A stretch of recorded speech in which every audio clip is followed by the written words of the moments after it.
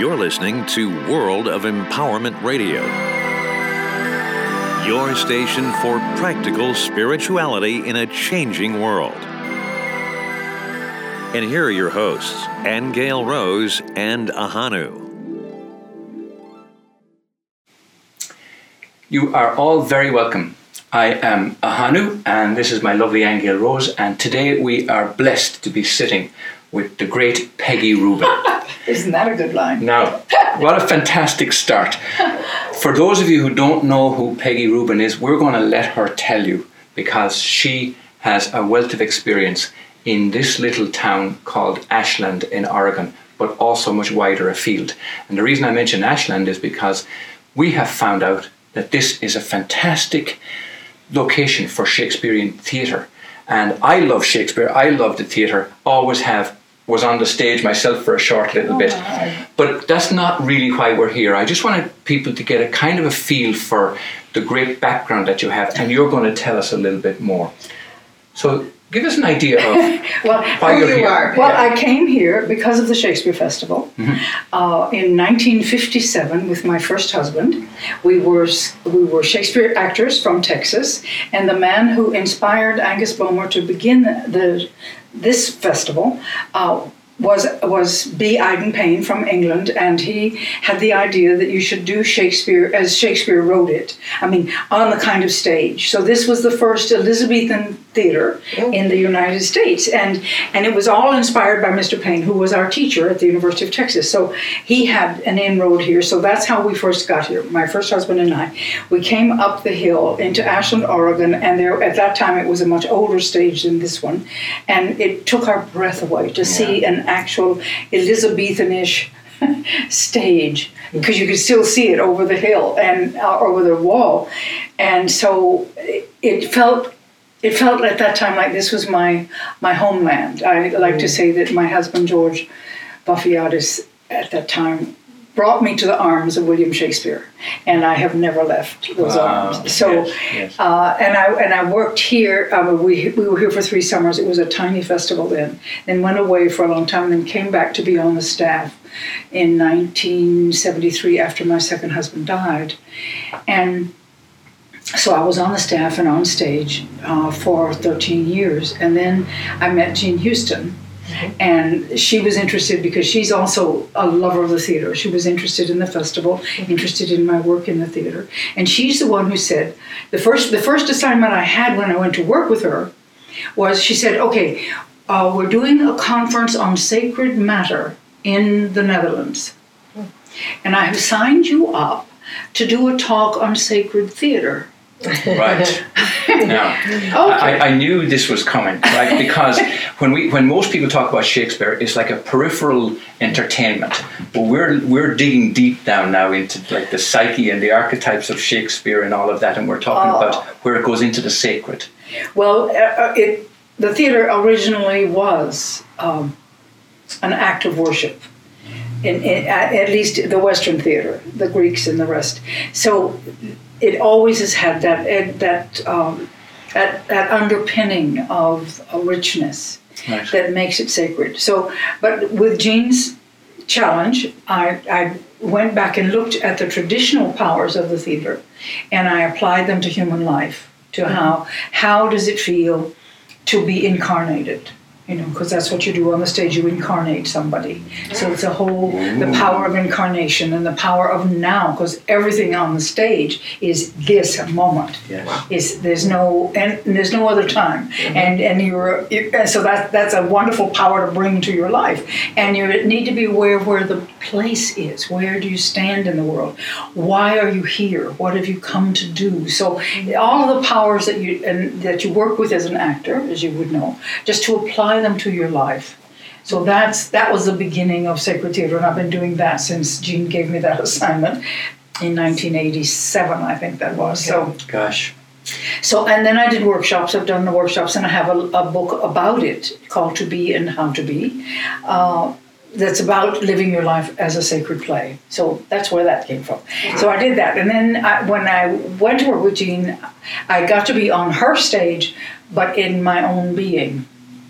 So that was a challenge. You don't get to, she gave me a couple of assignments to be, so, and I tried to fulfill those. But she also is the one, Jean is also the one who gave me the assignment about joy, which is what I'm on right now, and I have been on for, I think, 19 years or 20 years. Let's take a little fork from there. Okay, take a fork. Because we want to talk about joy. And the reason is because Aingeal Rose does a lot of readings for people all over the world, plus our own presence in the marketplace, let's call it, on YouTube and on podcasts and that. We have an audience who has responded to us about these kinds of issues. And some people, in fact, have said to us from time to time, "Oh, I'm so glad I listened to your podcast because it really saved me from committing suicide." That's how serious it is. Okay. That's how serious it is. And when you mention joy, I feel, and I know Aingeal Rose, we've often talked about this, that it seems to be something that is kind of outside the reach of most people. I know we feel that it's kind of out there. It's very hard to be immersed. Or you get moments of it, but they don't last. It's very hard to be immersed in joy all of the time. Yeah. So tell us, how does one get into that? Joy. It's been a subject that I have been focusing on for the past almost 20 years now, and again it came as a result of an assignment from Jean. She said, "You're going to develop a philosophy of joy." Okay, sure, easy. That was a challenge. Easy. I don't know. But the wonderful thing is that I studied it. I looked at what caused pain. I looked at all of the studies about suffering. And what happened was that a friend said, between the time you leave your house and drive to Jean's house, which is 15 minutes, you will receive from the great one you care about, the great feminine divine one, you will receive from her exactly what you need to know in that 15 minutes. This is my oldest friend telling me this. And indeed, by the time I got to Jean's, I had been given what I call a path for joy. Wow. A path for joy. It was an eightfold path in imitation of the great and holy Buddhist tradition. And then it became 9 because the first piece had to be how to source yourself in joy. So it's a path, it's a practice. That's the main thing to get over to people. Joy absolutely is one of the primary forces of creation. I think it is absolutely present in every drop of reality. It's there. And our practice is to tap into what's there and to relish it and to bathe in it and to become what I teasingly call people a joy stick. That's good. So that you send it out without working hard at it or anything. It becomes so central a piece of who you are and what you are that you have no choice but to just give it in any way you can. And I don't want to be new agey about it and say, just be happy. That it's not that. It is an actual practice. And well, can it rub off on people? Oh yeah. Because that That's expression, the only expression, birds of a feather fly together. And if you're in the company of joyful people, you feel joyful. Yes, yeah. And that's what my workshops this year are about, bliss. And I'm calling that the outer reaches of inner joy. And it's the established in joy, then you perform actions. And those actions are sort of... that's from the Mahabharata. Oh, yeah. And so you're moving with the joy out into the world. That's the great dream and desire. But for the personal work is this nine steps on the path. And what I imagine is that the path is like a beautiful, beautiful lotus on a pond. All right, so you think of it that way. If you step into the center, you're connected to the mud of life, but you're gathering nutrients from that wealth of mud down there, which is what we've all lived through and in, but it's coming up through water and being fed, and then it blooms. So I think of that as the source. So you think of everything that gives you joy, that the child's laughter. I mean, and you go for everything, and you make this. You have this sense that there really is this this blooming, lifting potency of everything that gives you happiness and gives you joy, and you keep that going, and it keeps pumping, and you set it going so that it does keep pumping, just the way the nutrients come up out of the mud in the pond. But the lovely thing is, if you step on one of the petals of this lotus blossom that is joy, step on just one, all of them begin to quake. And so it's not do this and then do this. It's that just to begin, just to begin. Mm-hmm. Now, would people see that as work? Do you know what I mean? Because people have an aversion to saying, "Oh, that sounds great in practice. theory." Yeah. Oh no. Well, the nice thing about it is that it is the easiest path of any kind of spiritual endeavor. I do make that claim for it because it is so much fun. Mm-hmm. It's so much fun, and the first little thing is what can I believe about joy, and that's the first step, is to think about what you believe about joy. Do I believe it exists? And if I believe it doesn't exist, then what have I felt when I thought it was being joyful? So you test that belief. It's like the Buddhist practice. It's not a matter of faith; it's a matter of practice. So you practice. Okay, so maybe I'll believe today that there's joy in that pomegranate blossom just opening to the sun. And then you begin to feel the love affair that the world has with the sun. And so you're basking in a mad and passionate, ecstatic love affair with the universe, pouring that warm and lovely, even sometimes too hot sun. And you say there's 9 steps. That sounds like the one and only step you need. That's what I mean. You step on one, you got them all. You wake them all up, and they all. Yeah. But the one I want to do this one just for the pleasure of it, because this is how you build it. Okay. So the basic step is joyful awareness. It's like paying attention.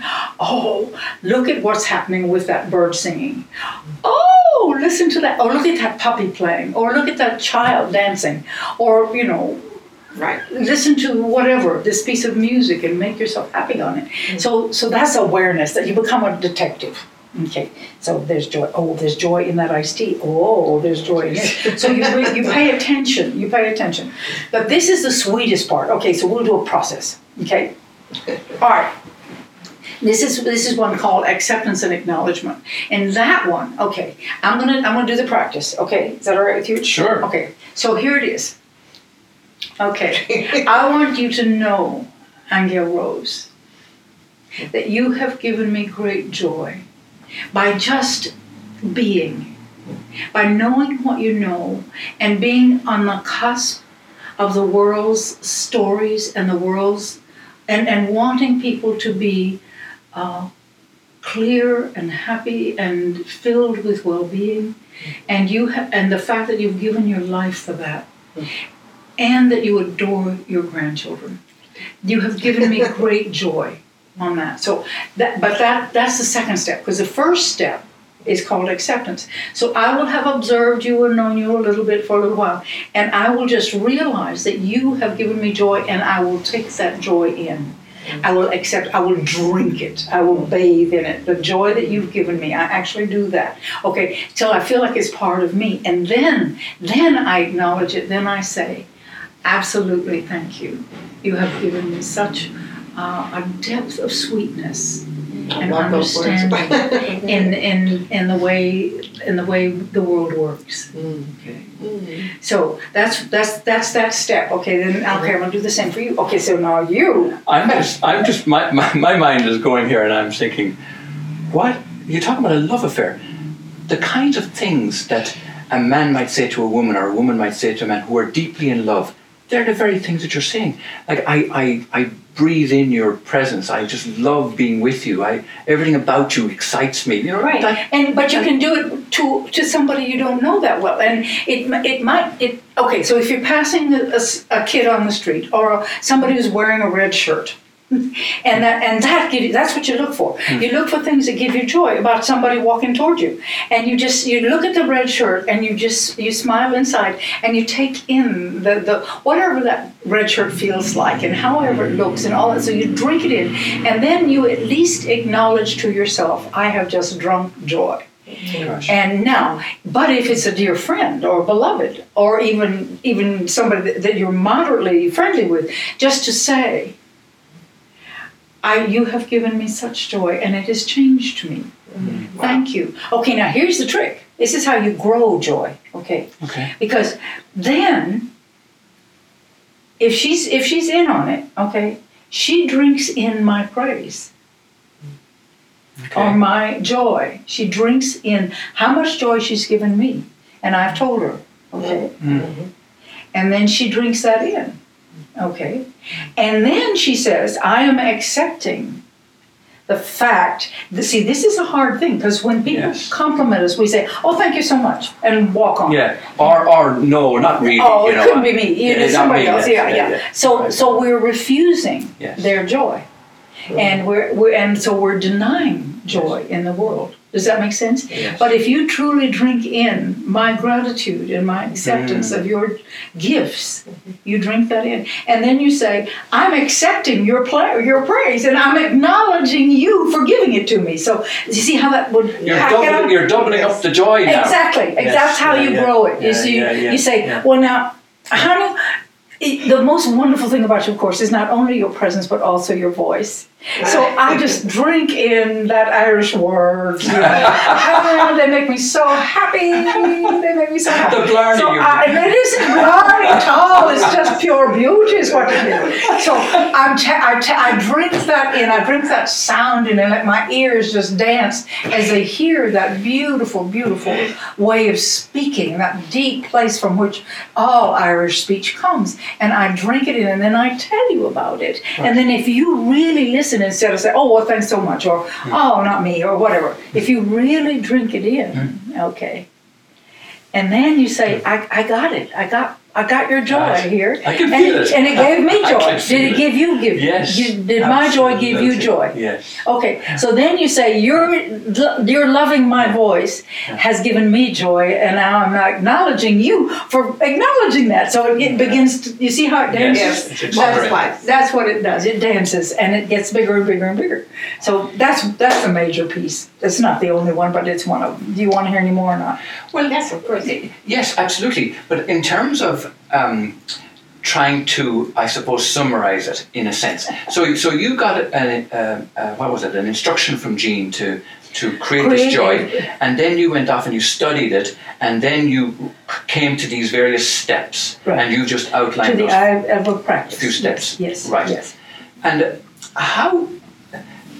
Like I could feel it from you, and I know Aingeal Rose could, because I could see the joy in her face.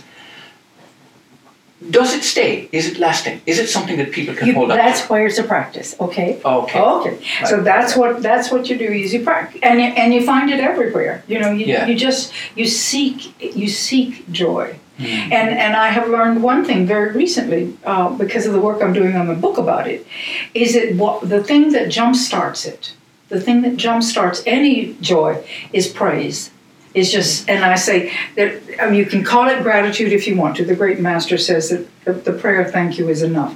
But it can be gratitude. But if you want to amp up the gratitude just a little bit, you start to sing praise or speak praise or feel praise or think praise or whatever. For whatever. For the color of that tea. You know, for the fact that this shirt is green. You know, you would this be like the praise of God? You know, in traditions, in religions and things. Right. Yeah, and it's always annoyed me. Ecstatic. Yeah, it's an ecstatic thank you. That's good. It's a thank you. It moved to a little higher energy. Right. And I have friends who said they don't believe in God anymore because any God that needs all that praise. Isn't God. And I said, it's not God who needs the praise. We need to give praise. Right. We need to give praise because it feels it's the most wonderful thing to do is just to be praising for the green in the world, praising for the shape of the hill, praising for the fact that I got up this morning, praising for the fact that I can drink water, and the water is so delicious, and all of those things. If you did nothing else for joy, just spoke or thought of praise for being able to move your hand, or take a walk, any of that. It'll jumpstart the joy. Gosh. Yeah, for me today, when I was laying in bed, I was listening to there was a combination of wind chimes and birds. And just the sound of the wind chime and the birds singing I was just like, oh, I'm in ecstasy right now, just listening to them. Yeah. And then saying thank you to the wind chimes, thank you to the wind, and thank you to the birds. That's right. And they will hear it. That's what's so wonderful. The wind chimes will respond, as you well know, and the birds will respond if you say thank you. And you grow in joy, because then they feel joy because they gave you joy. That's right. So would you say that? Wait 1 second. Would you say then that the experience of joy is intimately connected with giving? Instantly connected with giving praise, or giving. Yeah, it's a. Thank you. I never quite thought of it that way before, but it is an absolute. It's a spiral, so that if you receive things and acknowledge that you're receiving something amazing, wonderful, different, and new, or just aliveness. It's a kind of radical aliveness. So but the essential thing is to receive it, and then to give whatever you feel about it out in the world in a poem, in a email to somebody or something. So you pass it on. That's a good way. But it spirals. But so it's not just giving. It's receiving, because when you give people joy and they tell you about it, you need to be able to receive it instead of deny them their pleasure and deny yourself. And that's a good point. That when you don't accept, it does deny something. What did I do? And well, right now you gave me joy, so thanks a lot. Yeah, right. I needed that today. Okay. So it's you have another question or a thought? Well, I do, but you know what I'm going to suggest, Peg, and I hope you don't mind, is because a lot of times people watch our videos or listen to our podcasts in short little chunks. And it might be on their way to work or out for a walk or whatever. So I'd like to be able to just draw this session to a close right now. And what we'll do is we'll promise to have you back again next week. Okay? And we'll continue discussion. And what we'd like to do is for you to give us another few steps of the joy. Okay. Right? And then I'd love for you, I know I heard you and I was immensely impressed. You gave me joy.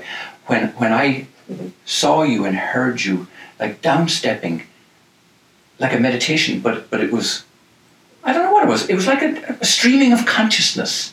Would you be able to do that for us next week? Say yes. Of course. Okay, all right. Let's leave it at that. We will be back next week with Peg Rubin.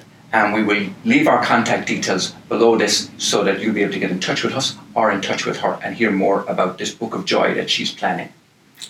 Thank you. Thanks. You have been listening to Angel Rose and Ahanu on World of Empowerment Radio, your station for practical spirituality in a changing world.